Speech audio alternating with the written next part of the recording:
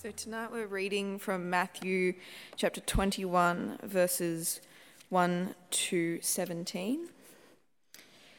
As they approached Jerusalem and came to Bethphage on the Mount of Olives, Jesus sent two disciples, saying to them, "Go to the village ahead of you, and at once you will find a donkey tied there, with her colt by her. Untie them and bring them to me.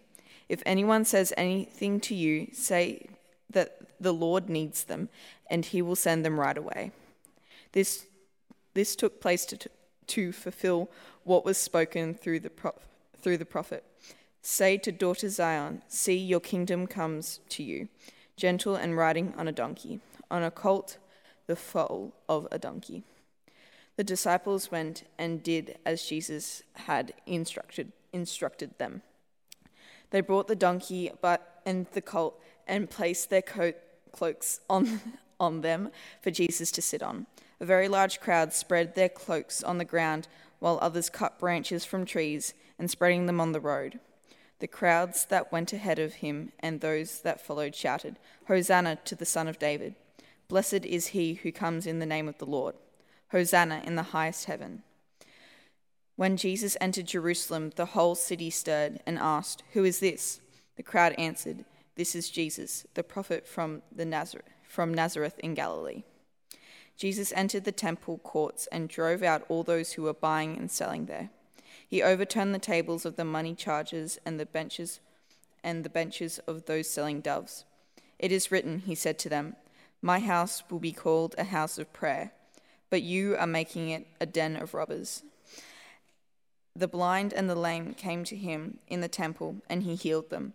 But when the chief priests and the teachers of the law saw the wonderful things that he did, and the other children shouting in the temple courts, "Hosanna to the Son of David," they were indignant. "Do you hear what these children are saying?" they asked him. "Yes," Jesus replied. Have you never read, "From the lips of children and infants you, the Lord, have called forth your praise"? And he left them and went out to the city of Bethany, where he spent the night.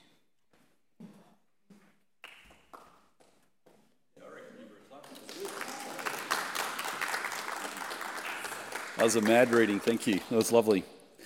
Well, good evening, everyone. I'd like to add my welcome to you tonight. If you don't know me, my name's Stuart. I'm one of the pastors here.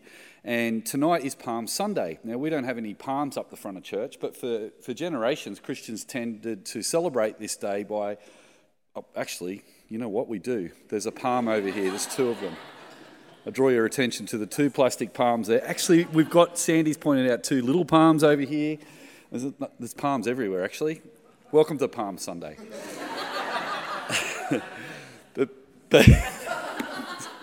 This has got off to a great start. Traditionally, this weekend has been a time where people would cut date palm fronds and put them up the front of church. We don't have any of those here tonight. But it was to remember the triumphant entry of Jesus into Jerusalem. And it's always struck me as quite ironic that this is taking place a week before the fact that Jesus died. So the same crowds that are cheering on Jesus as he comes into Jerusalem are the same crowd that jeers for his blood just 7 days later. It's quite a powerful thought. But I want to dive into this tonight to encourage us that Jesus is not a victim when he's arrested and taken on trial on trumped-up charges and put on a cross. Nothing could be further than the truth. In fact, what we see from this act is Jesus giving us insight into his true identity. Tonight we will see who Jesus is. As the crowds ask, "Who is this man?" the answer is, he is the King. He is the King of the whole universe, and he's coming to his city. Well, before we dive into the passage, I wanted to go back in time a little bit. When I was a young bloke, I read a book called Lord of the Rings. I wasn't aware that it actually would turn into 3 books, because Tolkien wrote a trilogy of books that were all bigger than the Bible, as my young mind thought, because they were all really big and chunky. But this was before Peter Jackson's pop cultural phenomenon, Lord of the Rings, in the 2000s. This is when not many people used to read it. And a friend of mine at school, when I was 13 or 14, said, "You've got to read this, it'll change your life." I was a bit suspect, but I went, I'll give it a go. I started reading it and I couldn't put it down. It was just such an amazing read. J.R. Tolkien writes a mythical story about some hobbits that come from the Shire. Does that sound familiar to some of us who live in the Sutherland Shire? I wear that badge of Hobbit of the Shire with a great deal of pride. The hobbits in the Shire were the most unassuming and humble creatures, and no one would have suspected that they would have anything grand to contribute to history. But in Tolkien's history of Middle-earth, the hobbits would be central in the story. They come across a ring. I won't bore you, probably most of you know the story, but they come across a ring, a magical ring, and they have to transport that ring to the elves. And as they're on their way to the elves, they are attacked by evil forces. But they find themselves, even before they've even left the Shire, on the run, and they hide out in this inn in a town called Bree.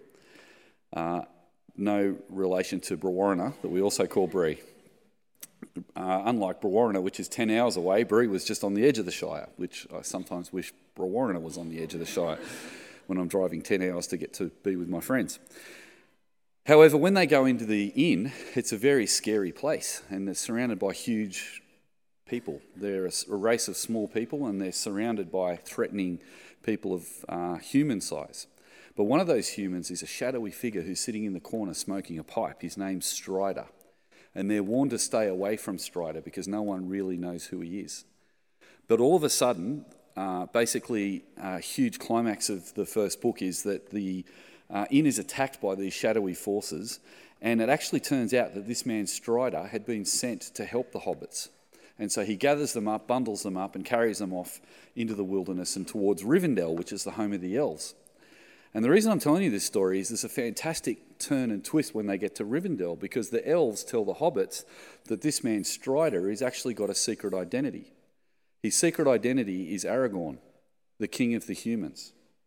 And even though he's been living as a ranger all his life in the woods, in the backwaters, he actually comes forward at this moment, in this time in history, for this time and place, to help destroy this sinister ring of power that the hobbits have, so that the evil forces can be defeated.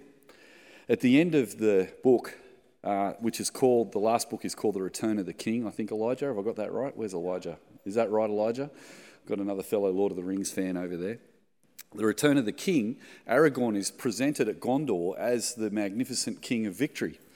And so he's gone from being this outlier to the king. And what's interesting is that as I grew older, I found out that the author of that story is actually a Christian, that Tolkien was a very sincere Catholic Christian. And it made a lot of sense after I found that out, because as I was reading this story in Lord of the Rings, I found myself incredibly attracted to this character of Aragorn. And so thinking the whole time, he's a Christ-like figure. This Aragorn is the one that we've been waiting for to come and fix up everything that's broken. And he uses the humility of the hobbits to overthrow the evil power of the enemy.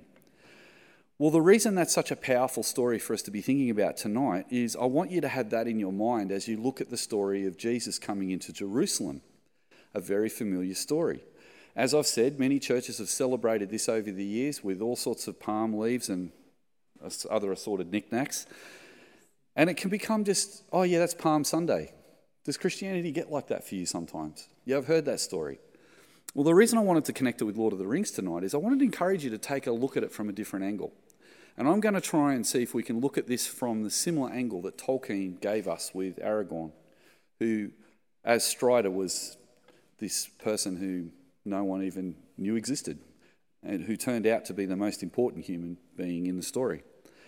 Well, here we see in this story, in Matthew chapter 21, Jesus, who has been living most of his ministry, other than a few short stops at Jerusalem, in the backwaters of the people in the north. He's now come to the fore. And we pick up the story here in Matthew 21 as Jesus is approaching Jerusalem. To understand the weight of this, we need to understand what Jerusalem is. Jerusalem is the city of David. It's the city that was established as the home of the temple. The first and second temple were built in this city, and this is the city that God decided he would dwell amongst his people with. His house is in this city. And yes, while David did build this beautiful palace to himself, when he said to God, it's not right that I live in a palace, you should have a palace too, you're just living in a tent, because he was still living in the tent, well, he was abiding in the tent of the tabernacles, which is the 10 Commandments were brought out of Egypt in. David felt really bad about that. And as he prayed to God, he said to God, I should build you a temple. And he says, no, that'll be for your son. And so Solomon actually built one of the great wonders of the ancient world. It was so magnificent and beautiful that would be similar for us to approach the most modern city of the world with the most beautiful high-rise towers, with the best train systems. It was one of actually the 20 most amazing pieces of architecture in the Roman world by the time even before Jesus. The second temple that was built by Herod was even more magnificent. And so this temple in this city, Jerusalem, is on the top of this mountain where the city of God is, where the city of David is. And now Jesus is coming from Galilee, and he's coming to Jerusalem not for a visit, but for a purpose. We pick up the story, as I said in verse 1, as they approached Jerusalem, they came to Bethphage on the Mount of Olives. Jesus sent 2 disciples, saying to them, go into the village ahead of you, and once you will find a donkey tied there with her colt by her. Untie them and bring them to me.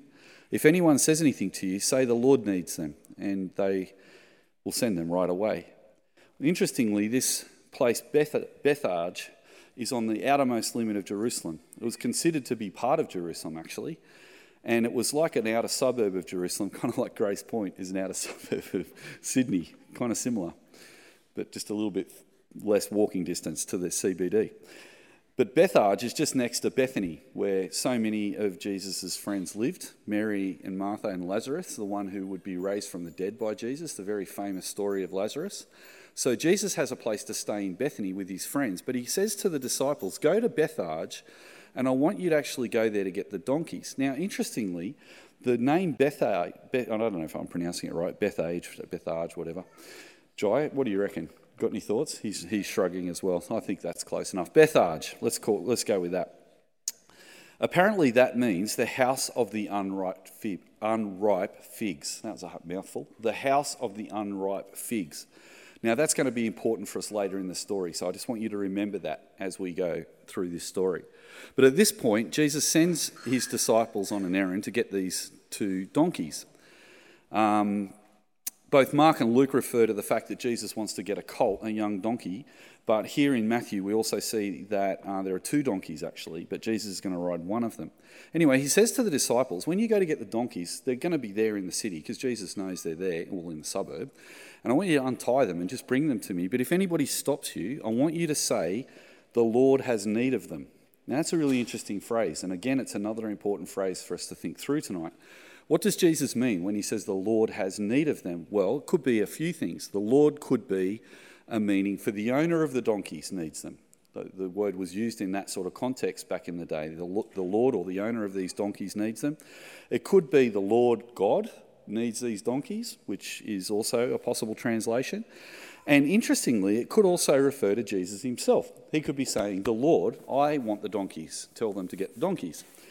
Well, it actually could also be one last thing. It could actually be almost like a password, a pre-arranged password that Jesus has given to the owners of those donkeys.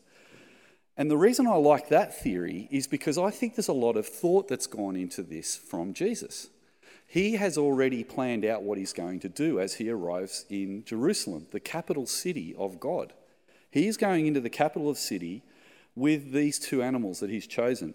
And because Jesus is a regular visitor to Bethany and has actually been in this area quite a bit, there are some scholars that think that Jesus himself might have even told the owners of these donkeys, one day I'm going to come back for these, I'll need them for a purpose. So I actually like that idea, because I like the idea that Jesus has actually planned all this and prepared it for us, because what we see in that little idea is that Jesus is planning and preparing something much bigger. And not only has he prepared something much bigger for that day, he's also planning something for you and I that's much bigger. Have you ever thought about your life like that? That Jesus is preparing things for you. He says that actually when he says in John 17, I go ahead of you to prepare a place for you in my Father's house. Have you ever connected those 2 ideas? Well, how am I going to get to Jesus' Father's house if the King doesn't actually get me there? And what we're going to see here is that this King Jesus like Aragorn, comes out of obscurity into notoriety, and he's going to do it in a very different way that would be expected. Now, Jesus is the King of the universe. He is the Son of David, and he has been telling his disciples throughout Matthew that he is actually the coming Messiah. They don't understand that, though. And just before this story was told in Matthew 20, we're actually shown that Jesus does a miracle to heal a blind person. And that's meant to prepare us for this moment, because really everyone's still a little bit blind to who Jesus is. So when Jesus cures the blindness of the blind man, he's actually preparing us to see that he's, like Aragorn, going to come out and be revealed to those who are blind to who he is. So here we've got Matthew, who is absolutely awesome at helping us to understand how the prophecies of the Old Testament prepare us for this. Shows us that not only did Jesus prepare the donkeys, but he'd already prepared before he was even born on earth for this moment, because he, through the Holy Spirit, has inspired the prophet Zechariah and the prophet Isaiah to prophesy what's going to happen in the next coming days. You see, in Matthew 21, verse 5, this is what's repeated. There's a prophecy that a king is going to come into Jerusalem on a donkey.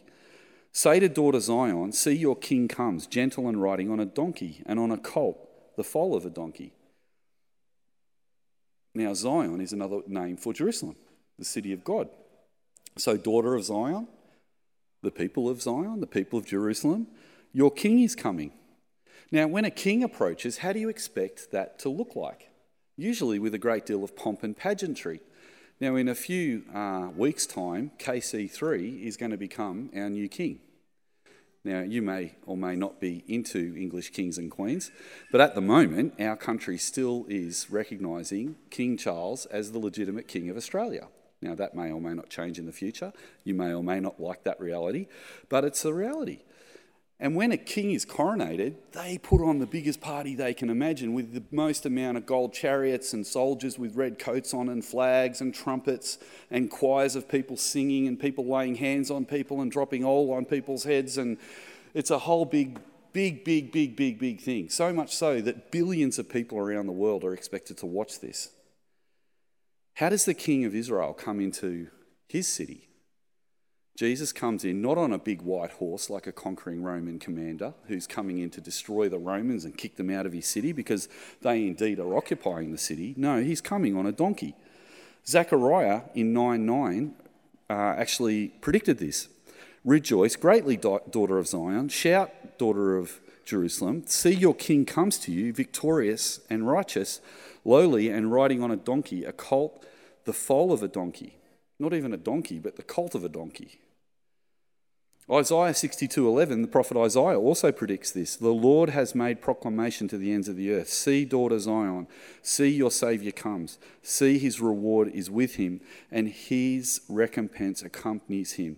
That's a funny way of saying he's coming to save you. Your king is coming to save you. But the crowds that meet Jesus in Matthew 21 misunderstand the meaning of saviour, being saved. In verse 8, a very large crowd spread their cloaks on the road, while others cut branches from the trees and spread them on the road. There's where we get the Palm Sunday. People cutting down date palm trees, putting them on the ground, kind of like an ancient red carpet. That's kind of the idea of this. The king's coming in, let's lay down this beautiful carpet for him to come down into the city on. The crowds that went ahead of him and those that followed shouted, Hosanna to the Son of David. Blessed is the one who comes in the name of the Lord. Hosanna in the highest. And when Jesus entered Jerusalem, the whole city was stirred and asked, who is this? The crowds answered, this is Jesus, the prophet from Nazareth in Galilee. So you get the crowds and you get the people in the city. The crowds have actually been swelling and following Jesus as he's been involved in his ministry through all the ups and downs, and they're coming into the city with Jesus, declaring him as the conquering Messiah. Now, politically, that would have been incredibly dangerous. Now, you probably picked up that sometimes in our everyday lives, we've got to be careful what we say as Christian people. Sometimes we are thoughtful and we need to be careful as we talk. And the same was true in the time of Jesus, because the disciples of Jesus had been warned by Jesus himself that he was going to be killed. 3 times he warned them that he was going to be killed. So they're a little bit on edge. So they're kind of got this mixed emotion of, oh man, the city of Jerusalem is rising up to welcome Jesus, but we also have this prophecy of death. So I can imagine the disciples feeling a little bit torn. What's going to happen? But anyway, the question is the most important thing for tonight. Who is this Jesus? The city calls out. Who is this? And the crowd answers, Jesus, the prophet from Nazareth in Galilee. In other words, it's like the coming of Aragorn to Gondor. When he's living in Bree and in Mirkwood and in Rivendell, no one knows who Strider is. He's this secretive ranger who lives in amongst the wilderness. But now Aragorn is presented to the whole city as the king, and they all celebrate. Well, this is what's happening here. Jesus is recognised as the king. He's come to his city. He is the son of David. This is his city. And I think this is something I missed when I was a young Christian. I used to think Jesus is coming into Jerusalem. How are they going to appreciate him? Like if I went into the middle of the CBD and said, hi everyone, how you going? It's kind of my city because I'm a Sydney-sider, but it's not my city. Do you get what I'm saying? I used to think a similar thing. Jesus is coming into Jerusalem. Sure, he's a Jew. He's coming into his city. But this is different. This is not like me going into Martin Place. This is like me turning a key on my house and opening the front door and walking in and being greeted by my dog.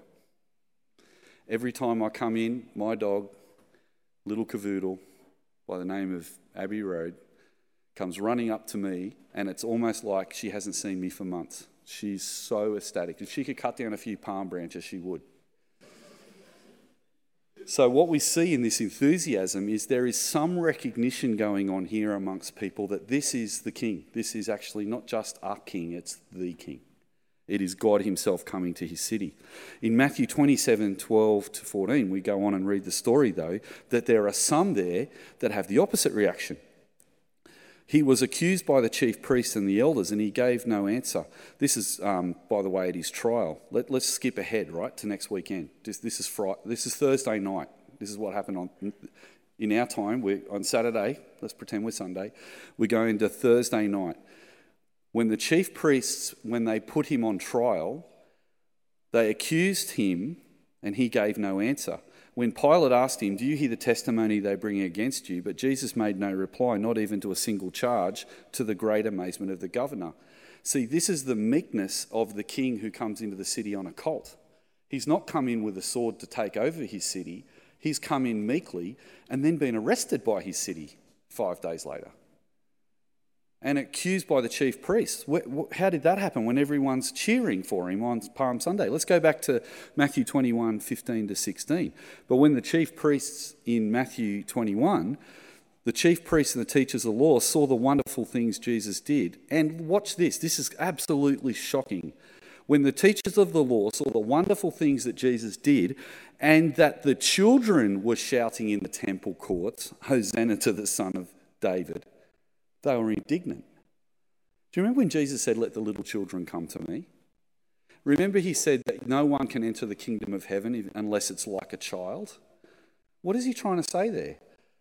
Well, when we're a child and we're standing at the lights and mum or dad or our carer grabs our hand and says, come on, let's go across the road, we walk across the road.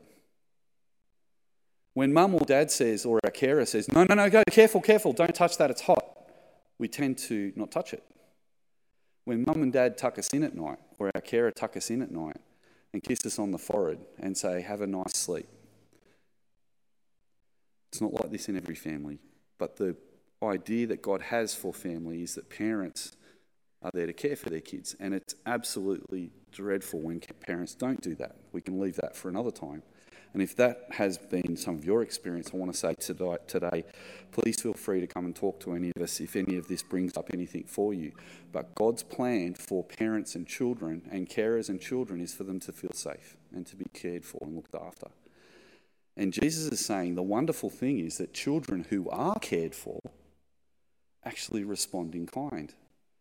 And isn't it delightful that in the story that Matthew writes, it's the children who say who Jesus is with accuracy. But these powerful leaders of the community, the chief priests and the teachers of the law, hate him and want to kill him. This is what goes on in verse 16. Do you hear what these children are saying? They asked him. Yes, Jesus replied. Have you never read, from the lips of children and infants, you, Lord, have called forth your praise? My encouragement for us tonight, if we want to know who Jesus really is, we need to be like a child. We need to, have answers to our questions. Yes, we need to make sure that we have, a faith that has integrity, that we, if we have doubts, we need to work them through. All of those things are part of the Christian life. But there comes a time in every Christian's life where we just need to surrender to the authority and the care of our Heavenly Father and say, you know what, God, I trust you. The great evangelist Billy Graham lived in a time where people used to question their faith a lot. And the big issue back in the time of Billy Graham in the 1930s was the Bible trustworthy? And Christians were debating that all the time. And Billy Graham went to Bible college and they were debating whether the Bible was trustworthy. Could you believe it, or was it just a myth? And he had all these crazy questions running around in his head every day. And one day he apparently, this is the story, he walks out into the night, sits on a rock and says to God, I don't care if this is right or wrong, I choose to believe it. And it changed his life. Because it was true. And he said in later life, nothing I've ever read in the Bible I've ever found to be faulty, ever. But what he needed to do at one point is make a decision, like a child, to accept and be looked after by God. But not the political leaders, no. They are going to fight against the coming of the king. Have you ever thought it was strange that when he goes into the city, he actually goes to the temple and then he casts out all the people in the temple? You know that great story of Jesus going to the temple and chasing out all the robbers and the people who were, overcharging people for birds to sacrifice and stuff. You know when Jesus did that? In the movies, Jesus runs into a room with 20 or 30 people with a whip and goes, get out of the room. And everyone's like, oh, okay, and they go out of the room. But that's not what it would have been like. The day that Jesus went into the temple was the day he came into the city as a conquering Messiah. The crowds followed him into the temple, and when he was in the temple, there would have been 15,000 people there, according to what the theologians think. Imagine Jesus going in amongst 15,000 people. It would be like me going down to Shark Park and standing in the middle of the oval and say, get out of my Father's house. And instead of everybody laughing at me, imagine if everyone fled in terror. This is what happens when Jesus goes to the temple, because why? He's put his key in the door and opened the door of his own house. And when the king returns to his house and finds the chief priests and the teachers of the law robbing his people and turning his house of prayer into a house of robbers, he says, get out of my house, and they flee because they hear the judgment of God. It's the voice of God telling them to get out of the temple. It's absolutely amazing. But even despite Jesus' authority, still the chief priests don't listen. They are not like the children, and they don't accept who Jesus is. Now, this is why in Matthew 21, 18 to 19, we see this little story of Jesus cursing a fig tree. You see, all these stories in this little narrative are all connected. You need to read them all as one big story. The blind people are healed, then Jesus reveals who he is by coming into Jerusalem on a donkey. A meek ruler, not one who's coming to take it by force. He goes into his temple, into his house, and he drives out the people who are leading the people astray to false worship. And now, the next day, early in the morning in verse 18, as Jesus was on his way back to the city, he was hungry. Now, they didn't have Macca's drive-through back in the time of Jesus. I know that's hard to believe. Fig trees were pretty much the ancient equivalent of a drive-through at Macca's. They're actually planted by the people along the sides of roads so that travellers could eat as they went along. Jesus sees this fig tree by the road, but he goes up to it to get some figs, and he finds leaves. And then he says to it, may you never bear fruit again, and immediately the tree withers and dies. Now, some people use this as an example of Jesus losing his temper, but he doesn't lose his temper. He just told the tree to die, and it did. It was a living parable. You see, he's walking back to Bethany, and Bethany is up the hill from Jerusalem. You go back down through the Mount of Olives, down a valley, up back into Jerusalem from Bethany. From the road, you can see Jerusalem. And what did we say was on top of Jerusalem? One of the most 20 beautiful buildings in the ancient world. From a distance, the Jewish people must have appeared to any outsider as a people who took their faith really seriously, and they were really serious about being God's people. But do you know what that temple represents? Because we went into the temple with Jesus. Rather than finding people worshipping God as God wanted them to, there was a den of robbers in the temple. And Jesus drove them out of the house. And then he finds the fig tree, and the fig tree in Jewish literature is a symbol of unfaithfulness. A fig tree without fruit is a symbol of unfaithfulness. And Jesus curses the fig tree as a judge and a prophet. Jesus curses the fig tree to say that one day I am actually going to take this mountain, I'm going to throw it into the sea. This mountain here, this Jerusalem, one day will be thrown into the sea. Now in verse 20-22, this is what happens. When Jesus cursed the fig tree, the disciples were amazed, and they said, "How did the fig tree wither so quickly?" Jesus replied, doesn't tell them, by the way, notice that? They said, "How'd you do that?" He doesn't tell them, he just says what it means, because it's more important than how did he do it. Jesus replied, "I tell you the truth, if you have faith and do not have doubt, not only can you do what was done to the fig tree, but you can also say to this mountain, 'Go throw yourself into the sea,' and it will be done. If you believe this, you will receive whatever you ask for in prayer." Strange. It's weird. What's Jesus talking about? Well, in Mark 11, Mark says the same thing. He tells the same story, but he gives a bit of a similar story with a bit more detail. In Mark 11, 22-25, this is what happens. "Have faith in God," Jesus answered. "Truly I tell you, if anyone says to this mountain, 'Go throw yourself into the sea,' does not doubt in their heart but believes what I've said will happen, it will be done for them. Therefore I tell you, whatever you ask for in prayer, believe and you'll receive it and it'll be yours." But look what's added here in verse 25. "And when you stand praying, if you hold anything against anyone, forgive them, so that your Father in heaven will forgive you for your sins." Is it helping? Or is it making it more confusing? Let me tell you what's happening here.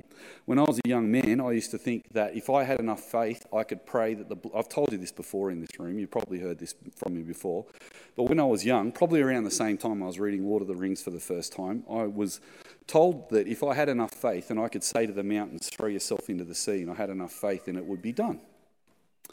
And 13-year-old, 12-year-old, 14-year-old Stuart, for some reason, goes out onto his back balcony, looks up to the heavens and says, "God, I pray that you'll throw the blue mountains into the sea." Now, I had no thought about what I was saying. Thank goodness God didn't do that, because a lot of people live in the blue mountains. And even though that would have been terrific for me as a young man to see the mountains go over my head and into the ocean, I was looking for a proof of God, really. It was my Billy Graham moment. But instead of just deciding to trust God as a child, I wanted him to prove himself to me. Prove to me you can do what you say, because in the Bible you said if I have enough faith, you'll throw the blue mountains into the sea. But what I missed is Jesus doesn't say throw any mountain into any sea. He says this mountain into this sea. What Jesus is saying is God is going to come one day back to Jerusalem, and my judgment in the temple by casting out all the robbers is a portent of the future judgment of God, which will be once and for all on the people of Israel. If they do not repent, the chief priests and the teachers of the law, they will be destroyed. And as he says that, what he's saying is you need to think about your own life, not just think about how evil they are. Because again, in our culture, like in their day, we're used to saying things like this: "I don't like church because people judge me. People are such hypocrites at church. They don't let me be who I want to be." You know, that's how we think about the world. But Jesus turns that upside down and he says, if you want me to be your king, you need to look inside your own heart and actually ask yourself the question, as God is throwing that mountain into the sea, might he throw me with it? Could I actually be evil enough to be judged as well? God wants us to be humble. Jesus wants us to be humble. And he makes it clear in verse 25 here, and that's why I read the Mark passage, because he says, "And when you stand praying, if you hold anything against anyone, forgive them, so that your Father in heaven will forgive you." Jesus has already said in parables earlier in the story that if you are forgiven, you should forgive others as a sign that you actually understand that you are following a king who forgives. If you follow a king who forgives you, you should forgive others. And it's not just about forgiveness, is it? It's we should live for God if he has called on us to be following him. But unfortunately, many Christians throughout the centuries, and me included, have tried to define to God what being a Christian looks like. And the danger is, if I say to God, this is how I think being a Christian should be, then God might actually say to me, that doesn't line up with what I think, Stu. This is really humbling because Jesus curses the fig tree because unless we are saved by the King, we'll be judged by the King. That's what he's saying. And it's not being told tonight to scare us. It's actually, I'm telling you this tonight to invite you to consider this.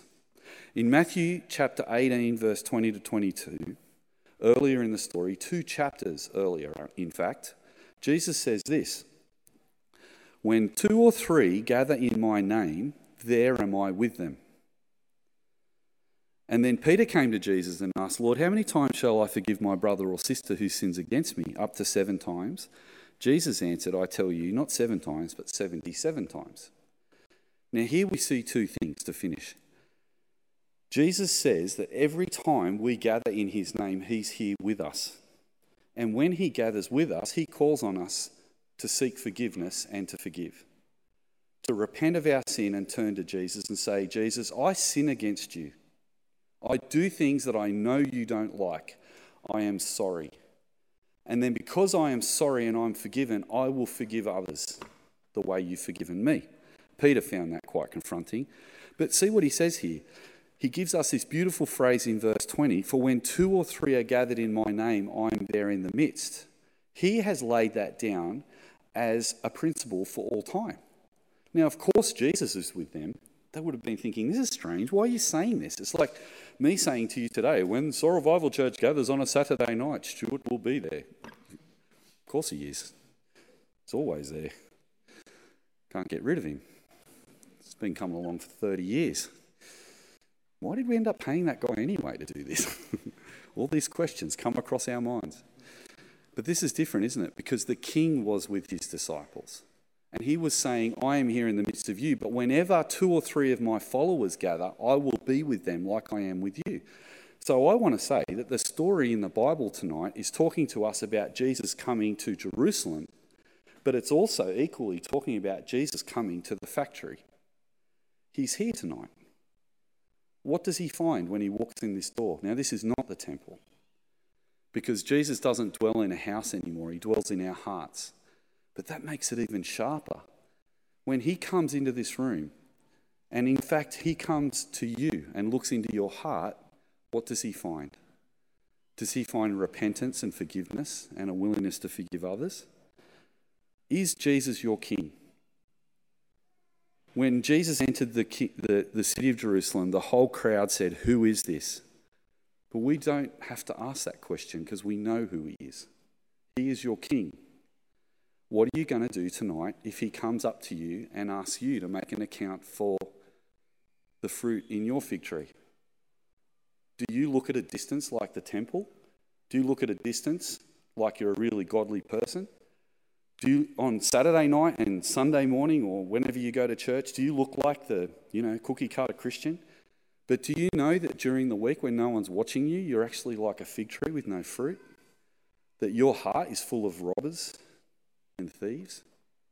I feel like that sometimes. In Revelation 3:20, this is what Jesus says. "Here I am, I stand at the door and knock. If anyone hears my voice and opens the door, I'll come in and eat with that person, and they with me." As Jesus knocked on the door of Jerusalem, he was welcomed. But when he was welcomed and he revealed their sin to them, the children accepted him, but the religious leaders rejected him. And 5 days later, they had him killed. When he comes to the factory tonight and he knocks on the door of your heart and you open the door, I encourage you to say, "Hi, Jesus. I'm so sorry that I've done things to hurt you. Please forgive me. But please come in. Come in and eat with me and be with me." So my encouragement to you tonight is to encourage. But as in so many passages in the Bible, there is encouragement and warning that if we place ourselves above the authority of the King and tell him how we should lead our life, we're in danger of being like the chief priests and the teachers of the law whose future is destruction. the fig tree that looks leafy but has no fruit. But if we are like the children tonight and Jesus knocks on the door, we open the door because we love him and we trust him and we welcome him in. And I'm going to invite you to do that tonight as we finish. Heavenly Father, we thank you for this story tonight. May we not be like the chief priests and the leaders of the law. May we not be like the people who executed Jesus 5 days after they were welcoming him into the city. Help us be like the children in this story, Lord God, who accept you and trust you. Lord God, please help us to admit our sin and to rejoice in our forgiveness. And Lord, I pray that our lives will be lived to your glory instead of compromising. And tonight, Lord God, I pray that if there's anything in our lives that are impeding our following of you, that you would come into our hearts and you would show us the things that do not please you so that we might throw them out the door as you come in the door. We pray this in Jesus' name. Amen.